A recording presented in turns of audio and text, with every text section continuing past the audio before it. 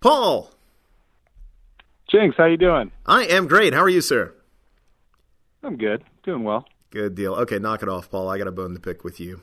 So, I invited you on to Scream Addicts. I wanted to see if you wouldn't mind terribly guest hosting, and you agreed, and that was awesome, and I can't even be that angry at you because of that, but who did you decide to choose to be your guest, but the one person that I've wanted on the show forever? Tell us a bit about that, Paul. Tell me why I'm angry at you right now.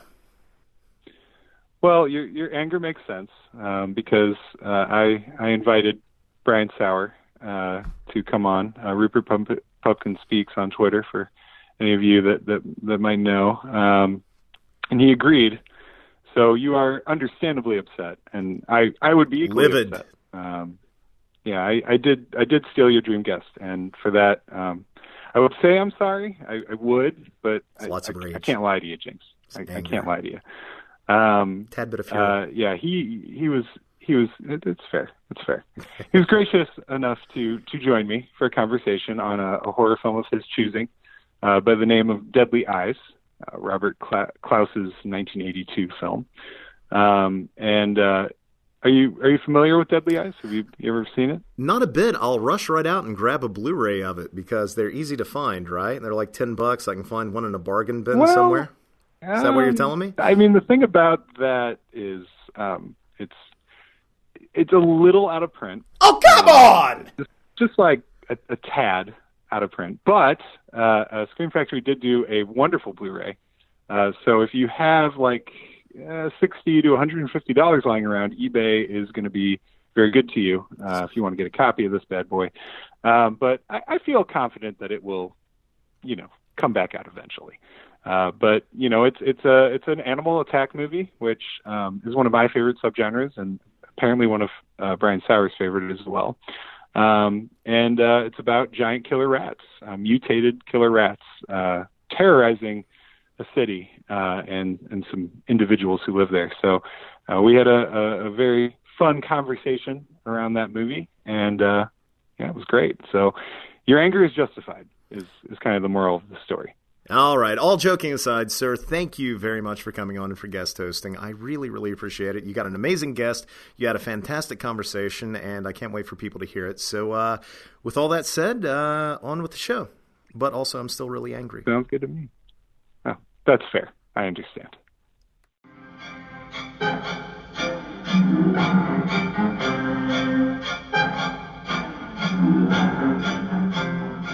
Despite our vaunted technology, there are 24 rats for every man, woman, and child alive today.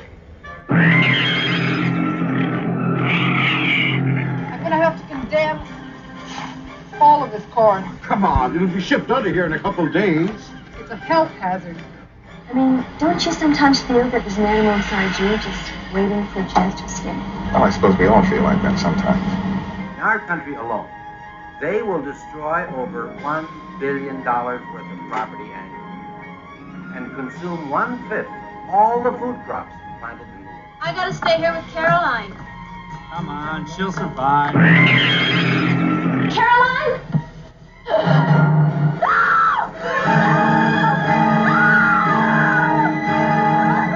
So why is the war on the rat being lost?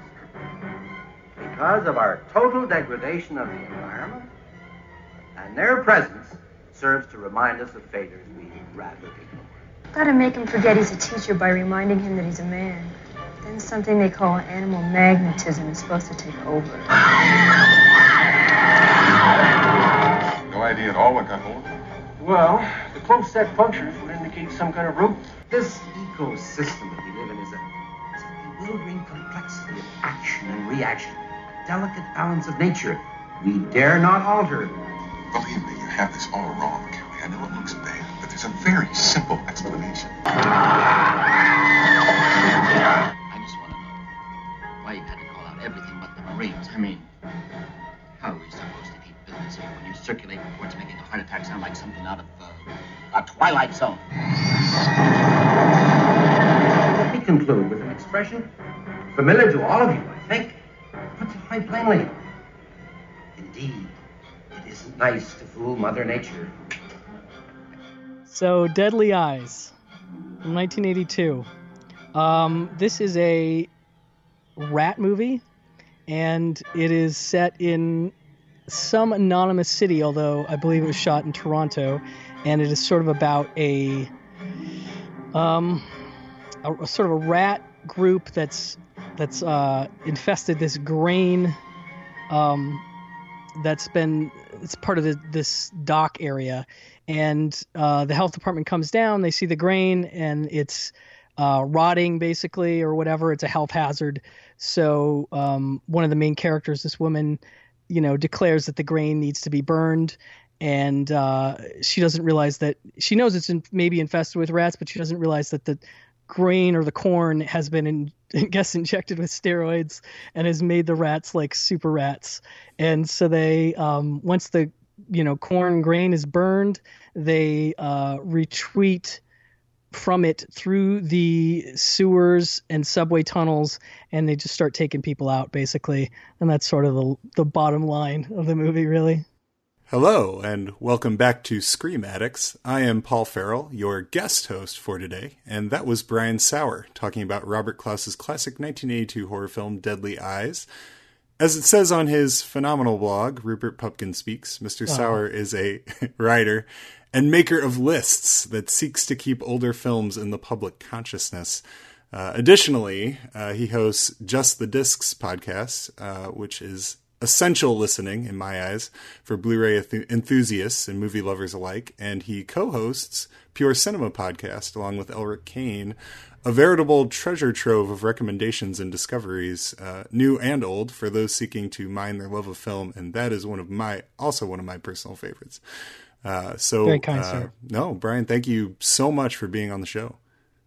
Oh, it's my pleasure. I really appreciate you asking me and letting me talk about one of my favorites. Oh no, I am psyched. You choosing Deadly Eyes, it was, I don't know why, but it surprised me, and it excited me, because as we were very briefly talking about, animal attack horror is one of my very favorite subgenres, and I really, as we talked about, I really associate it with summertime. So it also kind of felt seasonally appropriate, in my eyes. But in general, can you tell me, out of any horror movie that you could have chosen to talk about, why go with Deadly Eyes? A good question. Well, like you, I'm a huge, animal attack, nature gone wrong, kind of fan. And I have been for a long time.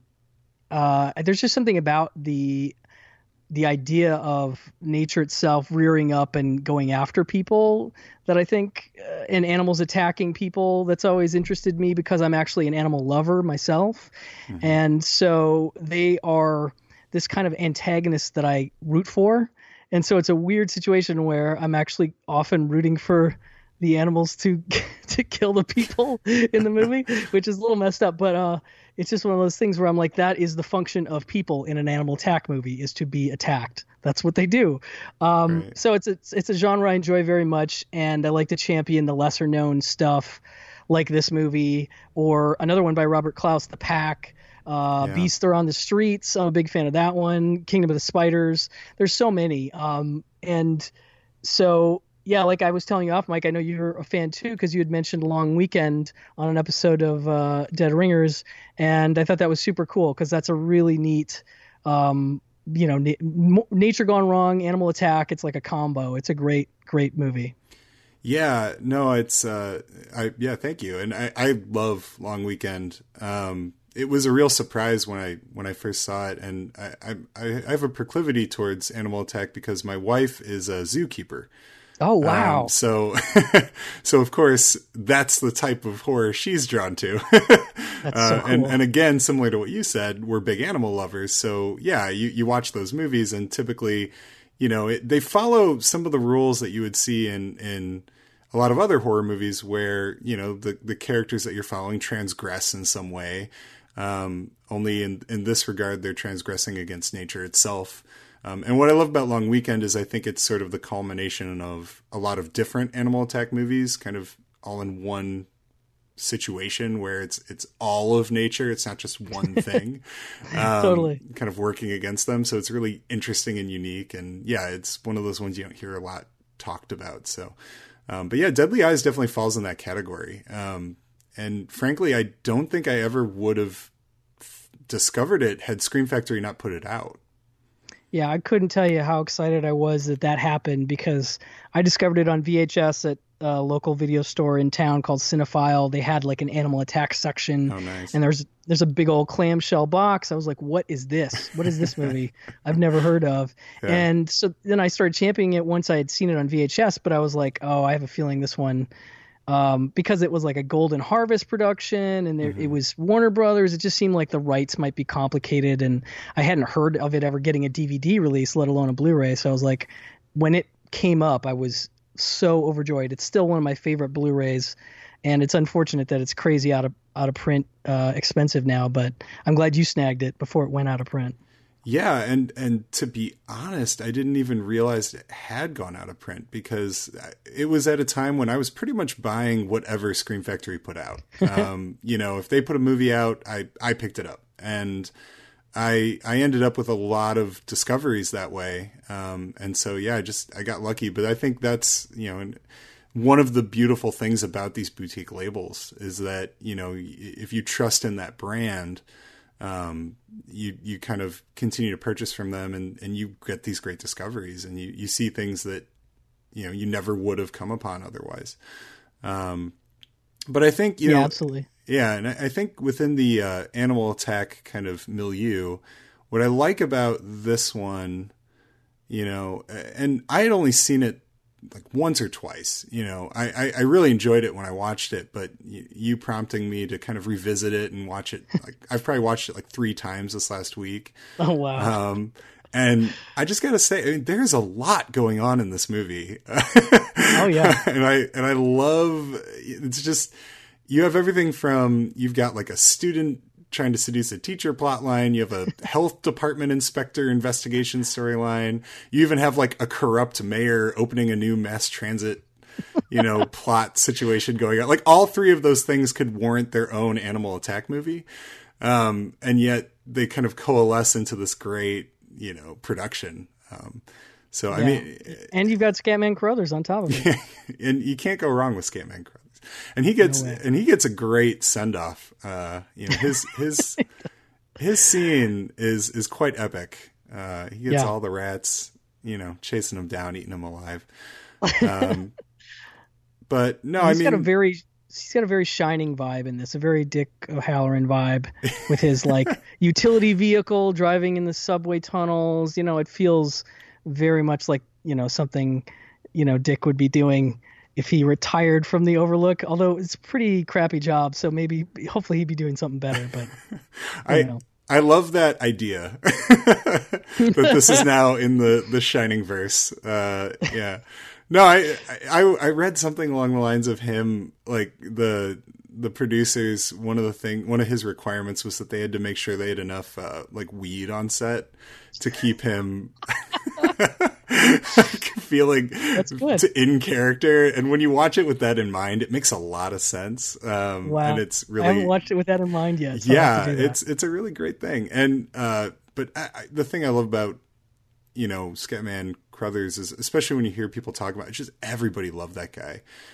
He sounded like one of the most professional, fun, kind people to work with. And he's one of those actors too, that just, whenever he walks on screen, regardless of whether it's for 5 minutes or an hour, he just captivates, no matter what he's doing, what he's saying, all eyes are on him, and he really carries the scene. And I thought that really lended credence to like the little moments he was in this movie.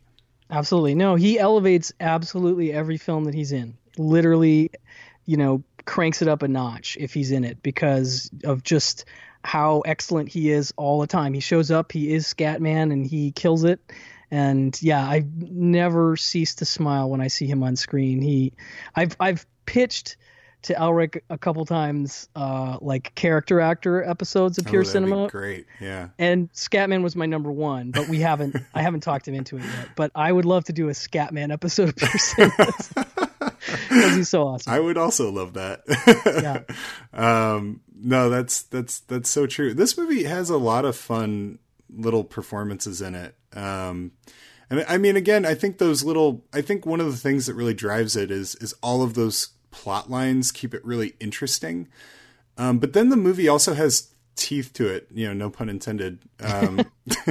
It's not afraid to go there, to go really dark. Like, and right out of the gate too, pretty much. Yeah. I gotta be honest. So again, I hadn't watched this movie probably since it hit Blu-ray.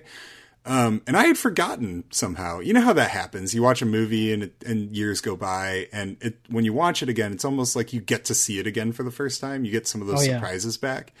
And that toddler death just floored me, because I just kept expecting someone to come in and, save the kid, because that's what happens, right? They save him at the last minute, and the suspense is that when are they going to save him? Right, exactly. And when she walked in and there was like a track of blood on the floor in the high chair, I was like, oh my God. I couldn't believe it. That was nuts. Yeah. Well, I just love the way that sort of sets the stakes as like anything goes in this one. And I love it when movies do that, when they establish the anything goes stakes like really early. Yeah. So you're just like on edge the whole time. Like, there's nobody that's safe. I better not get attached to too many of these characters, because really anybody could buy it at any point now, I totally agree. And I think that's something that, some of the best horror films have that, right? Like something that immediately throws you off kilter, defies your expectations, and it kind of shows you the monster a bit. Like, this movie's not afraid to show you, to pay off the promise of giant rats killing people. Yep. A lot of animal attack movies, or some of them, will sort of wait till the third act, or kind of, have the deaths be off screen. This one, right out the gate, you're seeing, like giant rat killing a toddler, jumping on the girl, like decimating this group of unsuspecting teenagers, right? Who, that they're balancing plot lines of, coming of age, sexuality stuff that feels like relegated to a B plot line, but it feels like a very important like plot line to introduce into a movie. So I thought that was kind of fascinating too, where I was just like, where are they going with all, because I'm following like a cheerleader falling in love with her teacher. And then all of a sudden there's a giant rat eating a baby, and I'm kind of like, where's my head supposed to be? But all of it amounts to a really entertaining experience. Yeah. And I just think and I saw this the first time I saw it on VHS, I think that certainly helped. But, obviously for people that don't know, the rats are for the most part played by, well, there's puppets, but they're also played by dachshunds mostly, and terriers in these rat costumes. So when they're running around and the movement looks real or quasi-real, it's because you have real animals in these outfits. And as silly as that sounds, I still think between the actual look of it and the editing in terms of what they're able to show you, and then the sound design, the rat sounds, the high-pitched squeaks, which I've said before, I think are like on par with like the ant sounds in Them, or, just those really signature creature sounds that stick with you. I think those things combined with the stakes being set as anything goes really makes it a lot of fun to watch, Yeah, I was going to comment on that too, because again, thinking back like the first time I saw it, it really struck me how impressive and real the rats looked. And I didn't initially know the first time I saw it that they were dogs. And, after the movie, I watched the special features on there and found that out. And I had to go back and like rewatch those scenes. And I'm just like, oh my gosh, that's genius, right? Yeah. Like it sounds like the cheapest Roger Corman-iest thing you could do is like dress up dogs as your monster and just have them run around. But it works. It works beautifully. Yeah. And the amount of effort and time they put into that, like I was watching one of the features and they're talking about how like every dog had a specific number and they had to make custom suits for the different dogs. And then like a lot of the actors had to stuff their pockets with dog food so the dogs would chase them and things like that. It's just so nuts, but it amounts to something really chilling. And that's one of the great like juxtapositions when you get into movies and you start learning about the making of, is there's oftentimes like something really silly behind something really scary. Yeah. And I think that's a really, I don't know, it's kind of magical that it can elicit totally. that emotion in you, and yet I can still watch all that stuff and know about it, and it doesn't take anything away from it. If anything, it enhances it. Yeah, it doesn't take me out still, even despite the fact that I know it. And right. I don't know how I missed it last time I watched it, but then that same guy who's talking about the special effects and the dogs, and he's talking about Joe Camp, who is like, Mr. Benji, like the guy behind all the Benji films. He was the dog trainer, or one of the trainers on this movie, and I'm like, oh wow, this movie has a line to Benji on top of everything else. Like, that's bizarre, but I love it. Yeah, and I didn't. There's a Corman link in there too, which does make a lot of sense. Like the author, or the person who wrote the original screenplay, I think, Charles Egley or whatever. Yes, and he was like a assistant director on Piranha. And he talked about how he wrote this movie more as an homage to Piranha than even based on the actual book the movie was based on. I thought that was hilarious. Yeah, I thought that was really funny. He's like, I didn't read the book, but this is a Piranha reference, and I'm just like, that's great. Yeah, I love it. Because Piranha is one of the great animal attack movies, really obviously. Is. Yeah. And this, I feel like I'd be a really good, interesting double. I'd love to see Piranha Deadly Eyes double, when on land and on sea. That would work really well. And I do love Piranha. And I think that Corman mentality is present in this movie. That sort of energy that some of those great low budget Corman movies have, and the ingenuity with coming up with how to create some of these scares and really paying off the promise of the movie's title. And so it was really interesting to watch some of those interviews, and I thought it lent a lot to the experience of the movie. Yeah, absolutely. I like to, when I prep for shows, if I can, I'll try and rip the, the special features, the commentaries, and all the things. And so for this, like, I ripped all the interviews and exported the audio, and I put it in, a link that I could listen to in my car. Nice. So driving to work today, I was listening to those interviews again, and it was just really neat to be refreshed on some of them. I was just like, oh yeah, I didn't remember that. That's so cool, Yeah, it really immerses you like in the movie, hearing people talk about it that made it and care about it. It's one of my favorite things about really collecting this stuff is it's not just having the movie, it's having the context of the movie. And I didn't really realize it was based on it. Have you ever read or heard anything about the original novel, The Rats, the James Herbert novel? I've definitely heard. I've known of it because I love the movie so much. And I want to say that maybe I got a copy of it, but I may be thinking of The Pack. I may be thinking of another animal. I have a bunch of novelizations of animal attack movies. Yeah, and that's obviously a novel that it's based on, as opposed to a novelization. So I can't remember. But I definitely haven't read it. I don't think. No, you're good. I haven't read it either. I was just fascinated by it because it has like 3 sequels. That's right. Yeah, and apparently it all builds to a graphic novel, and the whole series is sort of leading to like a post-apocalyptic landscape where the rats have like decimated the world. Wow. And I'm like, I love it. That is so. I'm just sad that we didn't get that franchise. Me too. So sad. It's just like, wow, we could have had a Deadly Eyes franchise leading to like a gigantic scope, post-apocalyptic mutant rat movie. It's a real tragedy. It's a real tragedy to even think about. I try not to dwell on it. But... Right. Of course. Well, it could still happen, right? I mean, we're getting a sequel to Halloween. We're going back to the originals. We're you never know. We could do a Kickstarter. It could happen. I'd love it. No, honestly, I mean, I want to see.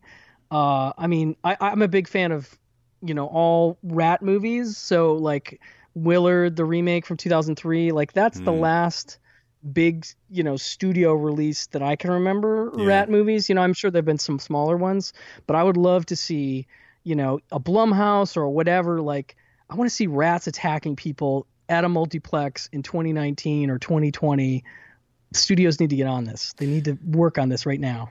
I totally agree. And rats are it's such a great villain because they're sort of smart enough and small enough, right? And they also represent sort of filth, which is a good sort of thing that everyone's trying to. It's like when you think of that in your home, it just feels like it's sort of spoiling it. Like Of Unknown Origin. I love it. What a great movie. Rat movies, and the original Willard's pretty solid too. But the remake of Willard was like very surprising to me, like how much I enjoyed that movie, and like Crispin Glover and like just the oddness to which he approached the character and the sort of like I don't know how he approached like advertising the film. Like, did you see that music video he did of the Ben song? I want to say I did when the first came out, but I don't remember. I know it was on the Blu-ray, right? Yeah, it's on the Blu-ray, and I think it was because I had the original DVD too, and I think it was on there. But it's him really lovingly singing Ben to the rat, and he plays it really straight, and it's just so perfect. You know what I mean? I think there's something special about killer rat movies, and it is a shame that it's odd that we don't see them more. I don't know if it's a thing where like, maybe studio people are just like, oh, I don't even want to deal with rats, whereas, I mean, my daughter, her rat has since passed away, but we had a pet rat in the house. It was a Dumbo rat. He was, good sized rat with a big old tail and the sweetest creature you could ever, imagine. Yeah. So we had like a personal connection to them. And I think they can be really sweet as well as being, gross and obviously carrying of, germs and, fleas that cause the plague and all these things that we associate with them. But there's something about them that is fascinating. And I think Of Unknown Origin has some great stuff in the beginning where, Peter Weller's investigating rats and you just hear all these facts about rats. And there's also a really great Pixar short where they get Patton Oswalt back as Ratatouille and he's going through all these facts about rats, and oh man, they're just really interesting creatures, and that's another reason why I think I like these movies so much. I don't know, they're just fascinating. No, I agree. I think when you have like a personal attachment to it, so oddly enough, my daughter, and this is going to sound crazy because very few 8-year-old girls would have a pet like this, but she has tarantulas. Nice. And we have about 4 tarantulas in the house. And I will fully admit, and this will sound equally crazy, I am fairly terrified of spiders.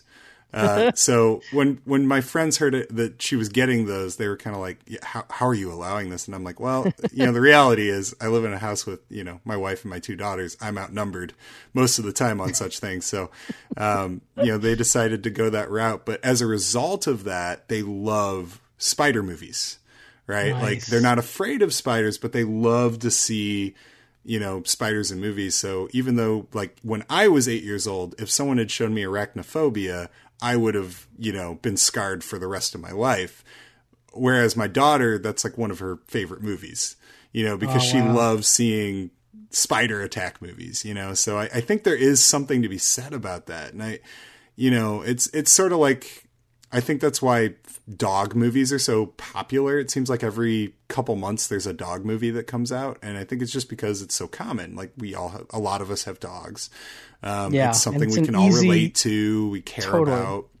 So I think when easy it comes emotional manipulation, I think is my biggest issue with that. My daughter's actually obsessed with, just a quick aside before we get into the dog thing, but my daughter was momentarily obsessed with 8-Legged Freaks. Nice. That was like her go-to spider movie forever. In fact, she met David Arquette at a function my wife's aunt was having, and we got a picture with him, and she was, I mean, this is several years ago, so she was younger even, but like it did feel a little weird. Like he was super nice, but I felt weird being like, I'm the guy who showed his daughter your PG-13 borderline, could almost be R-rated. Right. Questionable. Spider movie. Yeah, exactly. But she loved it. And I got to ask before I forget, has your daughter seen Tarantula's Deadly Cargo? Okay. I have that movie on DVD. Okay. She has not seen it yet, but I got it last Christmas. because I'm slowly I'm kind of saving some.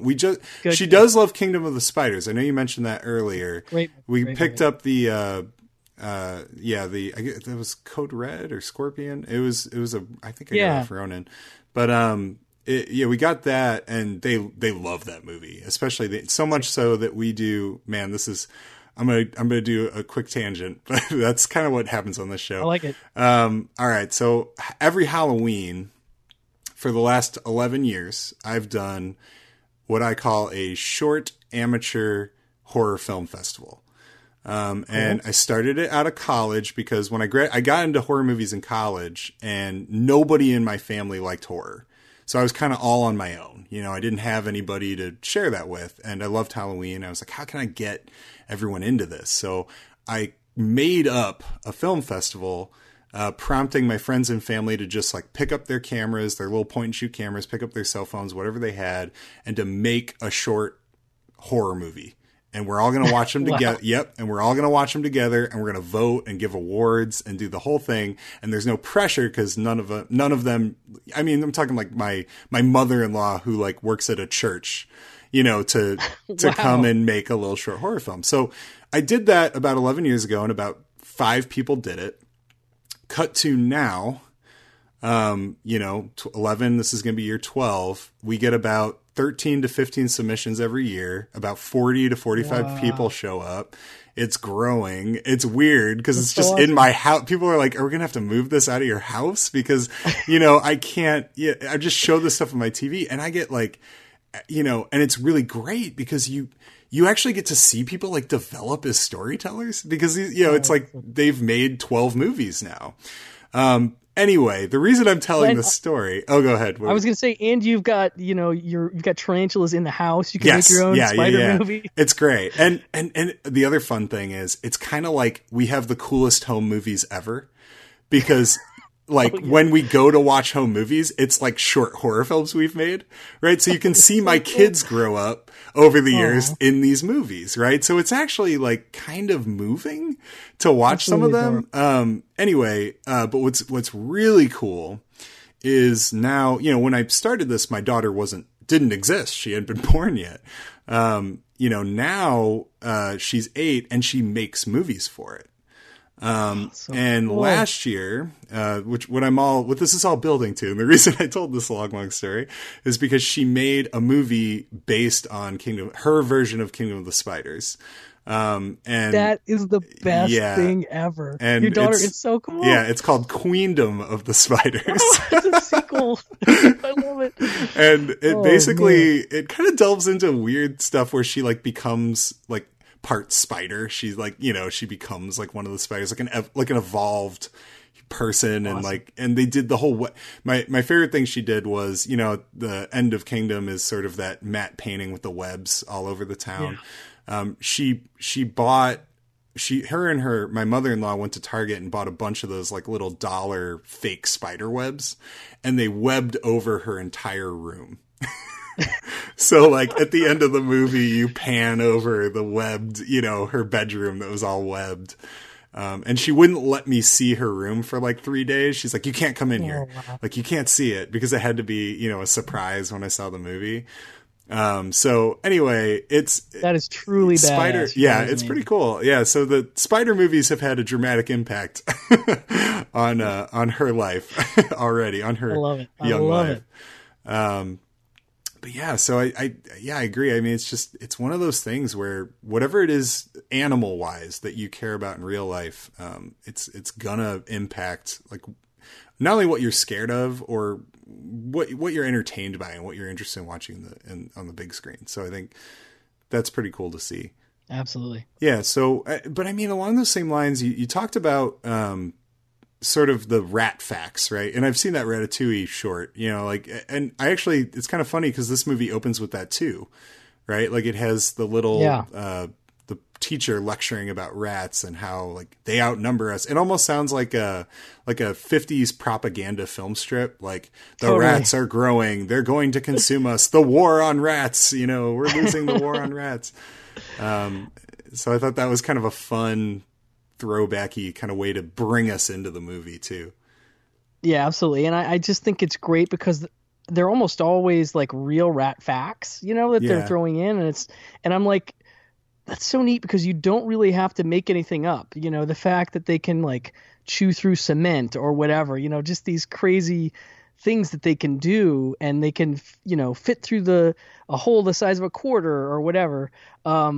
It's just so creepy and, I don't know, invigorating from the point of view of your, creature. But I just love that they don't have to create a mythology or do anything. They can just rattle off real stuff, and that is immediately enough to creep you out, as well as your own, sort of ideas about rats and, how you feel about them. Yeah, no, for sure. And it really brings you into a point where by the time you start getting to know the characters, that's sort of brewing in the back of your mind. And it touches on a couple things. Like it touches on that degradation of the environment, which is sort of like the staple of animal attack movies. Like, we're destroying the world, so the world's going to come back and get us.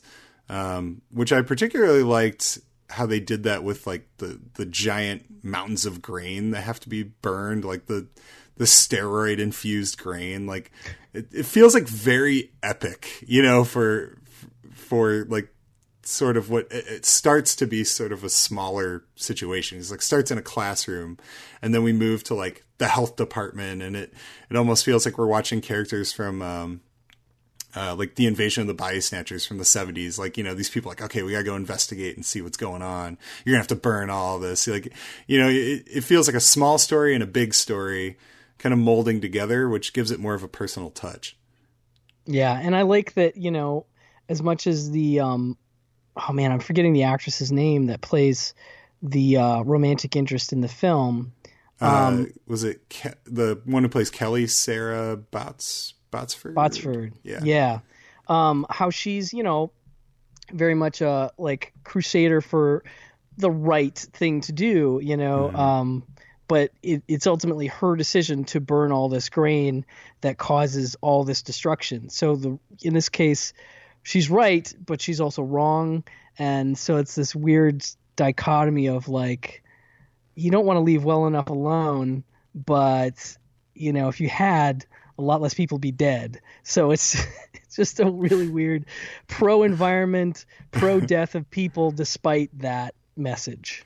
Yeah, and the messaging in this movie in general is like really sort of difficult to navigate at times because, like I said, I don't know, I don't often know like what it's trying to say, like because they introduce, like I said, so the thing that throws me off is I don't know if I'd call it a love triangle, but sort of the balance between the Paul Harris teacher character and then was it Trudy and Kelly, right? So obviously he never really like dates Trudy, but she continues to pursue him for most of the movie. So you have those scenes where they're sort of like, there's a kiss and he pushes her away, but he kind of allows it for a minute, So then he's got that moment where he's like self-control or whatever. I'm just like, oh, gross. Okay. Right. Yeah. Cause it kind of suggests, like, I was like, okay, so what you're suggesting is he's like, he wants to, but he's only not doing, which I guess it's good that he's not doing it.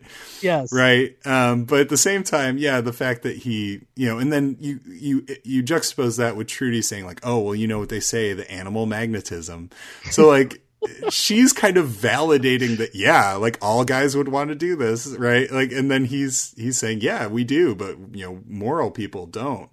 And then, he meets someone his own age that's like a more appropriate romance. But I think he also represents sort of a repressed, he has a repressed sexuality to him at the beginning where he's sort of talking like you get the sense that he's lonely.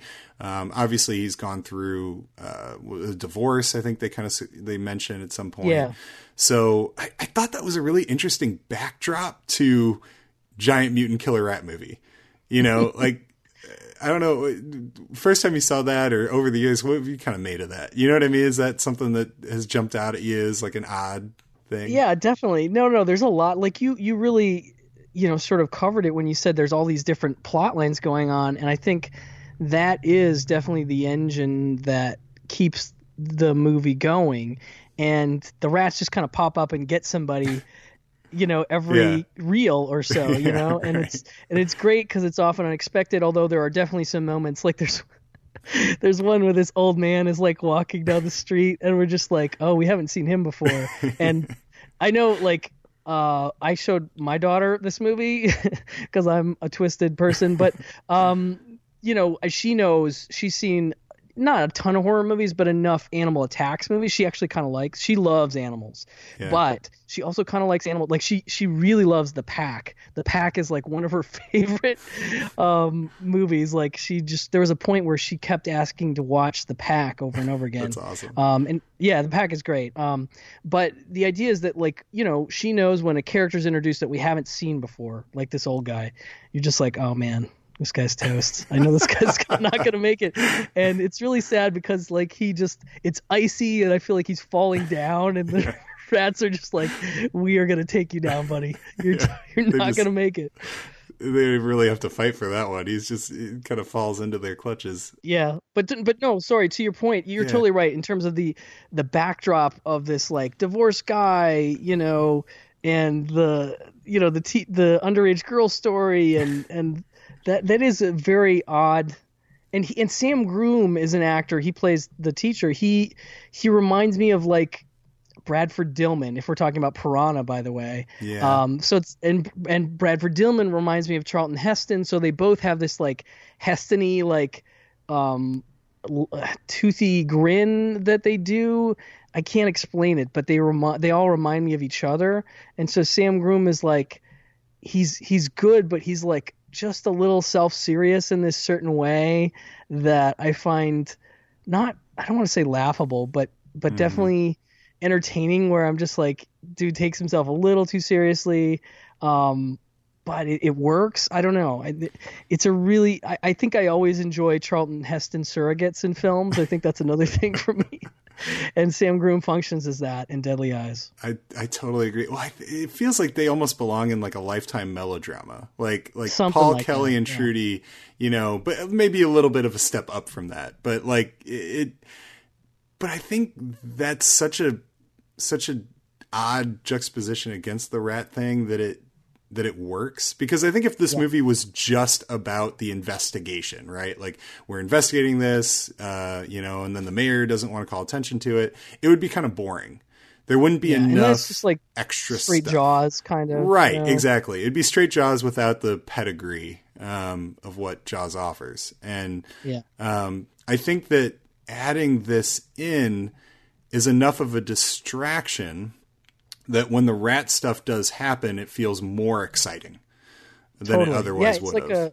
It's like a sleight of hand plot trick. Yeah, in a way. Yeah, I hadn't thought about that and how it does go, and also Lisa Langlois is obviously very attractive, and that's a distraction too. And right. So just having these little subplots to get lost in, like, oh, they're going on a, Sam Groom and the appropriately aged woman, Sarah Botsman, are going on a date.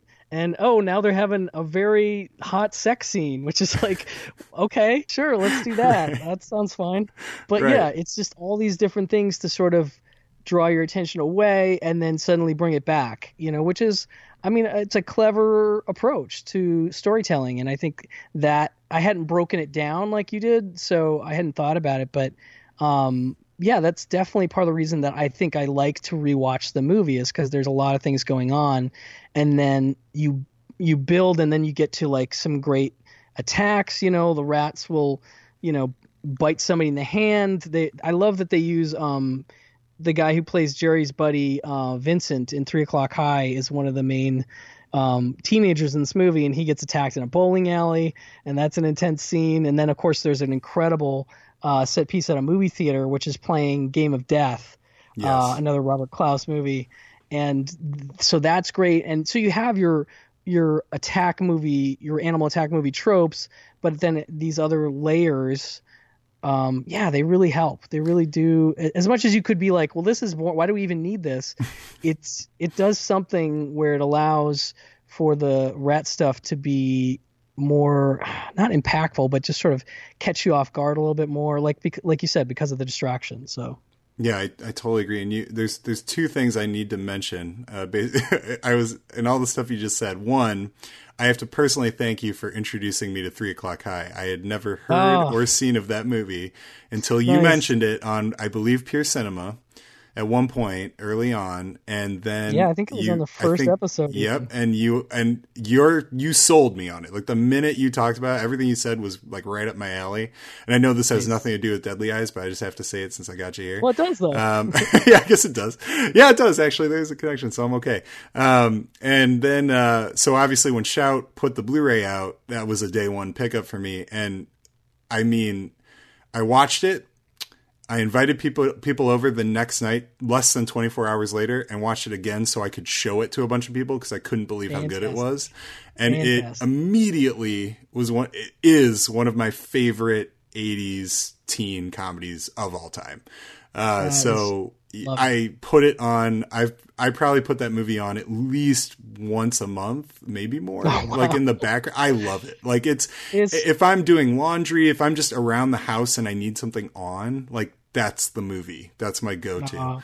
I couldn't be happier that I had anything to do with you seeing it. Have you shown it to anyone who hasn't liked it? No, everybody I've shown it to loved it. That's one of the rarest things about a movie is something where you can show it to you. You literally haven't come across someone who did not enjoy it. No, and I'm not saying that it's guaranteed for everyone in the world to enjoy it, but everybody that I've thought would enjoy it has enjoyed it because it's just such a great build and a great story and great characters. There's nothing like it, and the whole movie, it does the impossible because the whole movie is building towards this one event, which how could you possibly pay that off?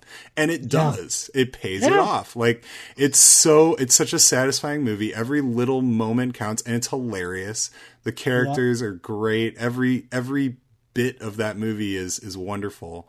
And the direction, I know it feels like Robert Zemeckis, like Back to the Future style. Like it kind of has that energy to the shots. The long tracking shots. Meets Sam Raimi. It's just really like is. Really it's a movie where you watch that and you just wonder, like, you wish that director had gotten a chance to do so many more movies because it's just such a wonderful thing. But I'm glad that we have that. Yeah, I'm glad that exists. But no, everyone I've shown it. So you can feel proud that not only to show it to me, but I've shown it to many, many others. So your reach is spreading far and wide on that one. I couldn't be happier about that. No, yeah. And the other thing is I just have to say, I love when movies have sequences in movie theaters. Yes. It's one of my favorite things. One of my all-time favorite movies is Matinee, Joe Dante's Matinee. Great movie. It's a very it's one of those movies that when I saw it touched my heart in just the right way. It just spoke to me on a lot of levels. And, wonderful film. But no, and that's a movie I think of whenever movies are set, do movie theater sequences, and obviously Dante loves doing that because we have Gremlins but so you see that influence here, it's just having that self-referential nature, the experience of being in a theater, watching a movie, experiencing that thrill, and then having a real thrill encroach, is always a really great device, I think. Yeah. And I love the way it turns into just this insane melee, like people going through plate glass windows, people trampling each other, rats jumping up, seemingly higher than they should be able to jump off the ground and biting people. And it's just a free for all. And it's the best kind of craziness that I love. But in a movie theater, it makes me, I'm thinking of like Demons and movies like that. I thought of Demons too. I was like, am I crazy for thinking that it reminded me of Demons? I haven't seen Demons in about, I don't know, maybe a year or so, but I was like, this is reminding me so much of some of those scenes in Demons. And it just goes so crazy. And I think that's another thing that makes this movie really work is that it'll do the melodramatic stuff with the relationships and then it'll go full demons, and you very rarely get that in anything, that it can balance those really tones. Unique. Yeah. It's really unique in terms of, like you say, all these other plot lines and all these things. And, it's not like I would ever want to go out and try to copy what it's doing, but I'm surprised more movies didn't try to not rip off Deadly Eyes, but have just a little bit more going on. Like you say, a lot of movies get in the animal attacks or whatever realm, they get hung up in the investigation plot. Yep. And that's fine, but it can be a little deadening if you're just doing it for the whole movie. Right. So, I'd much prefer having a couple subplots, even if they're bad, to kind of distract you for a minute and bring back the animals in a minute. I agree. I actually think when it comes to, I don't know, I think when it comes to animal attack movies, I mean, like a convoluted storyline is actually kind of a good thing. I mean, I think it's like it benefits the film for all the reasons that we're talking about, and I think of some of those Italian ones. What's the beasts? Bruno Mattei one. Yeah, the Wild zoo Beasts. Wild Beasts. Yeah, like that's a convoluted narrative. Yes, but it's constantly entertaining. Tentacles is incredibly convoluted, but it never stops. You never know where it's going to go, and it's kind of fun in that way. I think that's why we're drawn to those. Yeah, I would say the same thing about, for me anyway, disaster movies. Yes. In general, I think set up all kinds of character with lots of little subplots. Right now, of course, I've got Earthquake in my head because that's one of my favorite disaster movies. But yeah, there's so many little subplots going on that are building up to the giant earthquake, which then affects all the subplots and all the people. And yeah, I think it's that same kind of approach that makes for a really successful animal attack movie. I mean, animal attack movies are disaster movies, so it totally lines up. But yeah, I mean, something about the spectacle of that, bunch of characters. I mean, it really is like Deadly Eyes is kind of doing a disaster movie on a smaller scale in terms of the different stuff happening. It really is that, and yeah, I love it. I absolutely love it. And what you're saying, like, totally comes to fruition in the third act. Like whole, I mean, that's the thing, is that whole sequence almost feels like a whole nother movie that we get. Like, cause by then the whole love triangle thing is like essentially resolved. Like, Trudy's like, okay, well, I guess I'm not going to be with him. I'll go back with my boyfriend. So, Kelly's kind of mad at him, but she also acknowledges that they weren't like a couple. So she's like, well, I guess that's over. And she goes off to go to this opening of a Subway, and now we have this mayor who, wants everything to go smoothly and is mad about her burning the stuff in the first place. And we're kind of like in a new story with a new villain. And it's this great spectacle sort of disaster sequence on a train. Yeah, it has a great ending too, which I think is kind of hilarious, but it is. It's crazy. Works. But it doesn't. It speaks to the idea of like, the things are okay, right? But they're kind of maybe not okay because, like if we don't have to get totally into the, minutia of the ending, but there are a lot of rats, and I think the rat problem is not solved by the end of this movie. Like it's a great, stopping point, without trying to wrap everything up, Well, it also kind of speaks to, I guess, like if the movie does have sort of a message it's trying to relay, kind of going back to burning the stuff at the beginning, is that you can't just light it on fire and make it go away, right? Like, any environmental issue that we have caused, we're not going to be able to just destroy with one fell swoop and then be fine. And I think that message starts at the beginning and then comes through at the end. And it does the horror movie thing where it's kind of like, you get that one last scare, you get that little jump. And then knowing that there's 3 other books, again, that makes me like, man, we could still get a sequel to this. Yeah, man. Just do it in real time. Like, hey, It's been however many years and the rats took over, and now we have so my sequel pitch would maybe put the little boy grown up in that world, and he could be the hero, right? I like it. So we could really get something going there. I like where your head's at.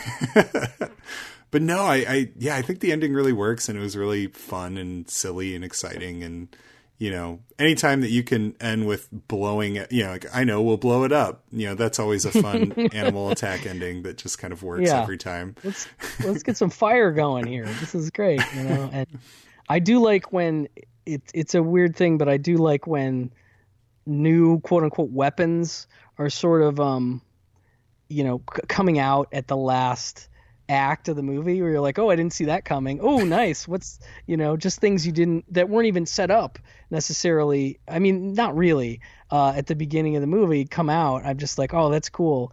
I won't go into, this is a total tangent, but just a brief one. My wife and I just saw Ready or Not. Oh, okay. Awesome. And I liked it, but I have big problems with it. I won't go into specifics. Sure. But some of it has to do with weapons. I'll leave it at that. Okay. And you know, so like a movie where weapons are used well, you know, is a big deal to me, you know, and I think, you know, yeah, I don't want to get into Once Upon a Time in Hollywood spoilers, but there's another, you know, well-used weapons in that movie. You know what I mean? So like that kind of stuff, I just really eat up for whatever reason.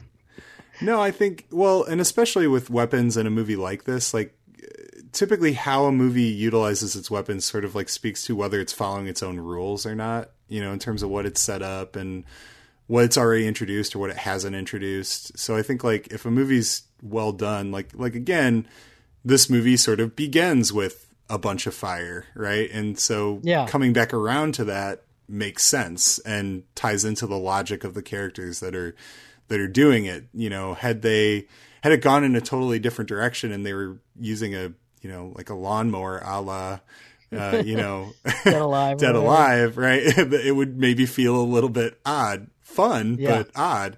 So I think, I agree. I think it all coalesces for me at the end. And absolutely. I also like that it doesn't feel the need to resolve like Paul and Kelly's sort of fight, not even fight, but like Kelly thinking that Paul slept with Trudy. Which is actually like a funny, like almost screwball comedy moment. It is. Right? In the middle of the movie. Well, and it really is. That's 100% a screwball comedy moment. And they never resolve it. Like she just thinks he slept with a high school student and is, I guess, okay with him now. Like, you know what I mean? Like, yeah, I mean, I guess it's like so early in their relationship. She's just like, well, I like him still, even if he is kind of a perv. I don't know. But yeah, it's totally something almost out of like a Fred Astaire and Ginger Roger musical.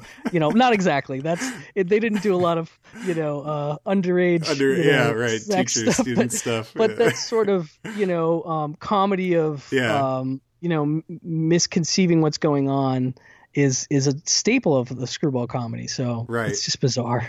Well, and as somebody who grew up like, you know, I didn't get into horror till much later in life. I grew up on old comedies. Like that's what my dad raised me on, like Three Stooges, you know, like that's the kind of stuff that I grew up watching. So I love a good comedy moment.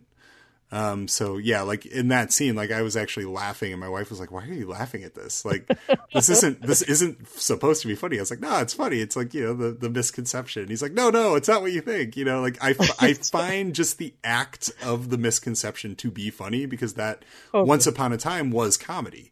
You know, that's all they had to do was present a misconception and then you would laugh at that because the person was embarrassed. Now in comedies, it feels like there has to be a much more elaborate conceit and a certain type of acting style that has to accompany that to tell the audience it's funny. Yeah. So I think, you know, that played kind of like comedy to me. And I don't know if that comes from maybe like Robert Clouse being more of a, I don't know if I call it, like, cause he had a lot of directing experience before this movie, right? Like you know, and he directed like one of the most iconic movie, you know, Enter the Dragon. And of course he did Jim Cotta. So, I mean, we have Enter the Dragon and Jim Cotta on the same filmography. And Black Belt Jones. Black Belt Jones. Yeah. Right after Enter the Dragon. I mean, this guy, you know, and wasn't he totally deaf? I think I heard that. Yeah. Yeah. I think I heard he had an impairment like that. Well, I wonder, you know, him being deaf, because they, you know, so he was obviously like a visual guy, like everything was, I wonder how that maybe impacted some of this. So you think about this movie in visual terms, not in terms of what you're hearing, because you mentioned like it does have a phenomenal soundscape, like a very impactful soundscape, and yet it is visually interesting. The lighting's really cool. You know, you have a lot of like interesting environments. You know, so I think that's another thing that makes the movie really work. Yeah, I hadn't even thought about the idea of like if Robert Klaus couldn't hear, like, or barely could hear, I wonder who signed off on the rat sounds, or did they get him high pitched enough that he could hear them? Because they are really screechy and high pitched. Yeah. So or did somebody describe them to? It's crazy. I hadn't even thought about that. Yeah, there's a lot of interesting stuff with sound in the movie that I didn't notice as much until this viewing, or I did, but there was more to it this time. Yeah. No, and I think all of that combined, you know, and it's like any movie, right? Like all of the elements had to kind of come together for it to be what it is. And I think like having Robert Klaus at the heart of it, I think when I think about him not being able to hear and I think about his visual style, like I think that's a big reason the movie's so like interesting visually. And I think that's like kind of the final reason that it all comes together. So it was cool learning more about it and kind of getting into it. Cool. Yeah. Yeah. Well, I'm glad you were down to rewatch it, man. Yeah, no, I think, like I said, I love that you picked it. I don't know why, but I expected, you know, I listened to Pure Cinema and I listened to these. I'm like, oh, he's going to pick like Leopard Man or, you know, like something like a Val Lewton thing. I don't know why, but that's where my head was at. Right. And then you're like, oh, Deadly Eyes. And I'm like, this is amazing. We get to talk about an animal attack movie. So I was very grateful. I know it comes, well, I'm glad. I know it comes off like, I have moments of classy, but I think at heart there's a lot of junkiness. Not that this movie's junky, but there's a lot of less than classy material that I really respond to, and so I like both. I'm a high and low art guy, but I mean, when it comes to entertainment, like animal attack movies are just so much my thing. You know, I couldn't help myself. I had to pick one, and this is probably one of my favorites. So yeah, and that's, you know, at the end of the day, that's one of the things not to keep getting off topic, but that's one of the things I love about Pure Cinema. And I've listened to since the beginning, since I was a big fan of Elric on Shockwaves and Killer POV. Too. So when he launched that, and I had heard you had done Killer POV, right? You had done Killer POV, and you might have done Shockwaves before that too. I don't know if it was. I think it was after. Yeah, either way, I knew who you were, and I'd read your blog. That's cool. And so when you guys said you were doing a podcast, I'm like, oh my God, someone made a podcast just for me. It's like two of my favorite people who talk about movies are just going to go talk about all kinds of movies. And I think one of your first episodes was like movies about movies, maybe. Yes. Like and I went out and bought like several movies, like The Player, and I had never seen The Player, and I bought, oh my gosh, it's one with Peter Dinklage. Oh, Living in Oblivion. Yes, I bought Living in Oblivion that day on Amazon when I was listening to it. Like I opened my phone up while it was playing and ordered Living in Oblivion based on what you guys said. So anyway, no, I get, like, that's one of the things I like about it is that you don't discriminate, right? You'll talk about any movie, and it, you know, and I love how that all coalesces, and you know, and you guys are, you know, now that you're partnered with New Beverly, that Tarantino talk was amazing. So anyway, thank you. Yeah, that was mind blowing, that whole experience. I gotta say, I can only imagine. But in terms of the approach of the show, I mean, Elric and I connected because I met him doing an interview for my still unfinished Danny Perry documentary. Yeah. And Danny Perry is one of our ground zeros, and his books and his, philosophy very much was like, let's put, the high art in with the low art, because all these movies have fans. And I think, that's just been our general approach. And I think, too much of any one thing can get boring. Yeah.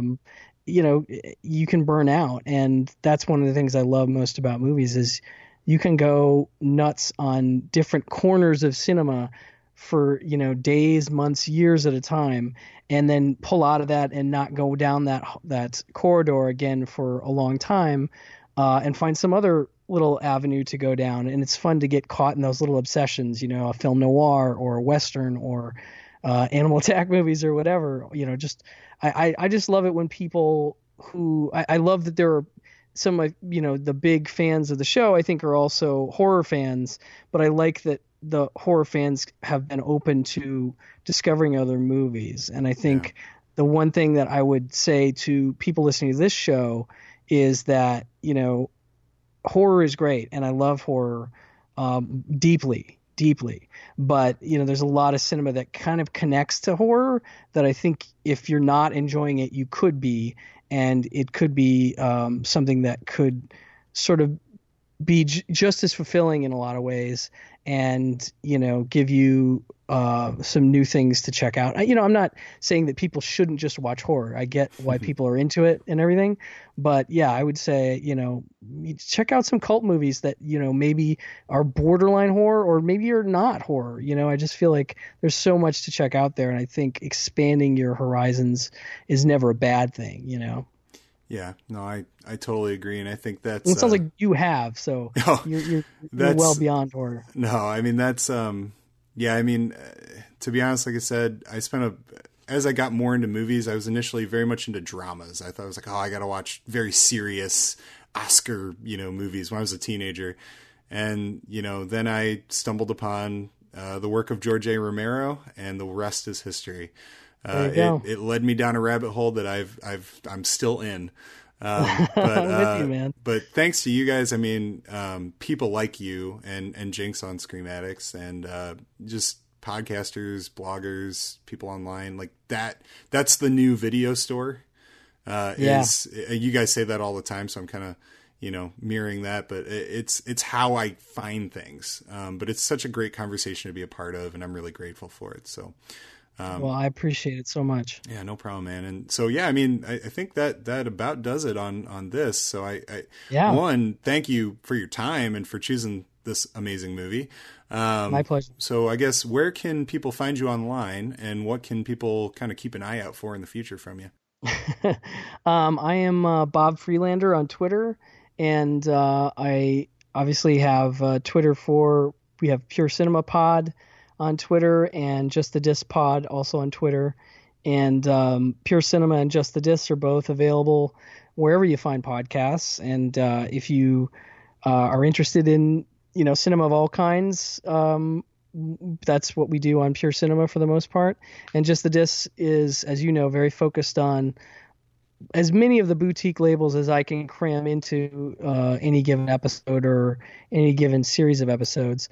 So the Shout Factories, the Scream Factories, the Kinos, the Warner Archives, the Twilight Times, the Scorpion. I mean, the list goes on and on. Vinegar Syndrome.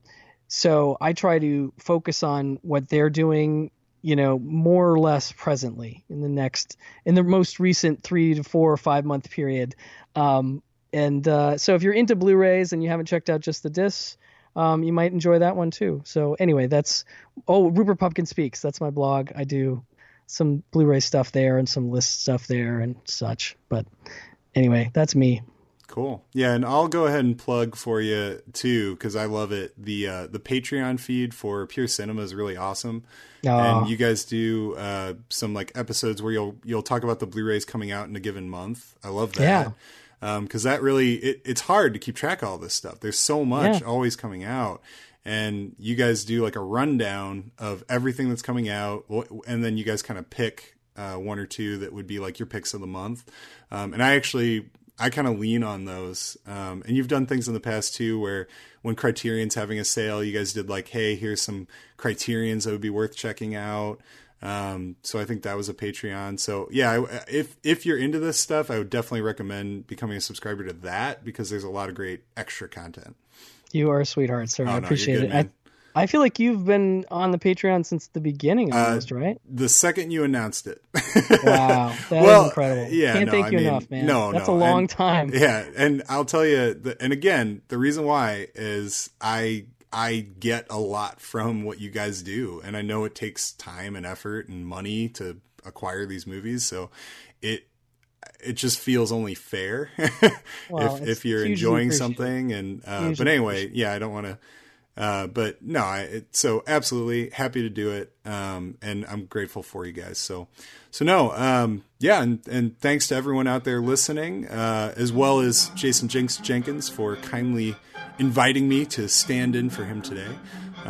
As always for the show, please make sure to like, subscribe, share, tell your friends, find us on Facebook, Twitter, at Scream Addicts, and I am at Paul is Great 2000, which I know is a very modest Twitter moniker, but I made it as a joke many years ago and got stuck with it, so here we are. Same here. But until next time, thank you all so much, and have a great weekend.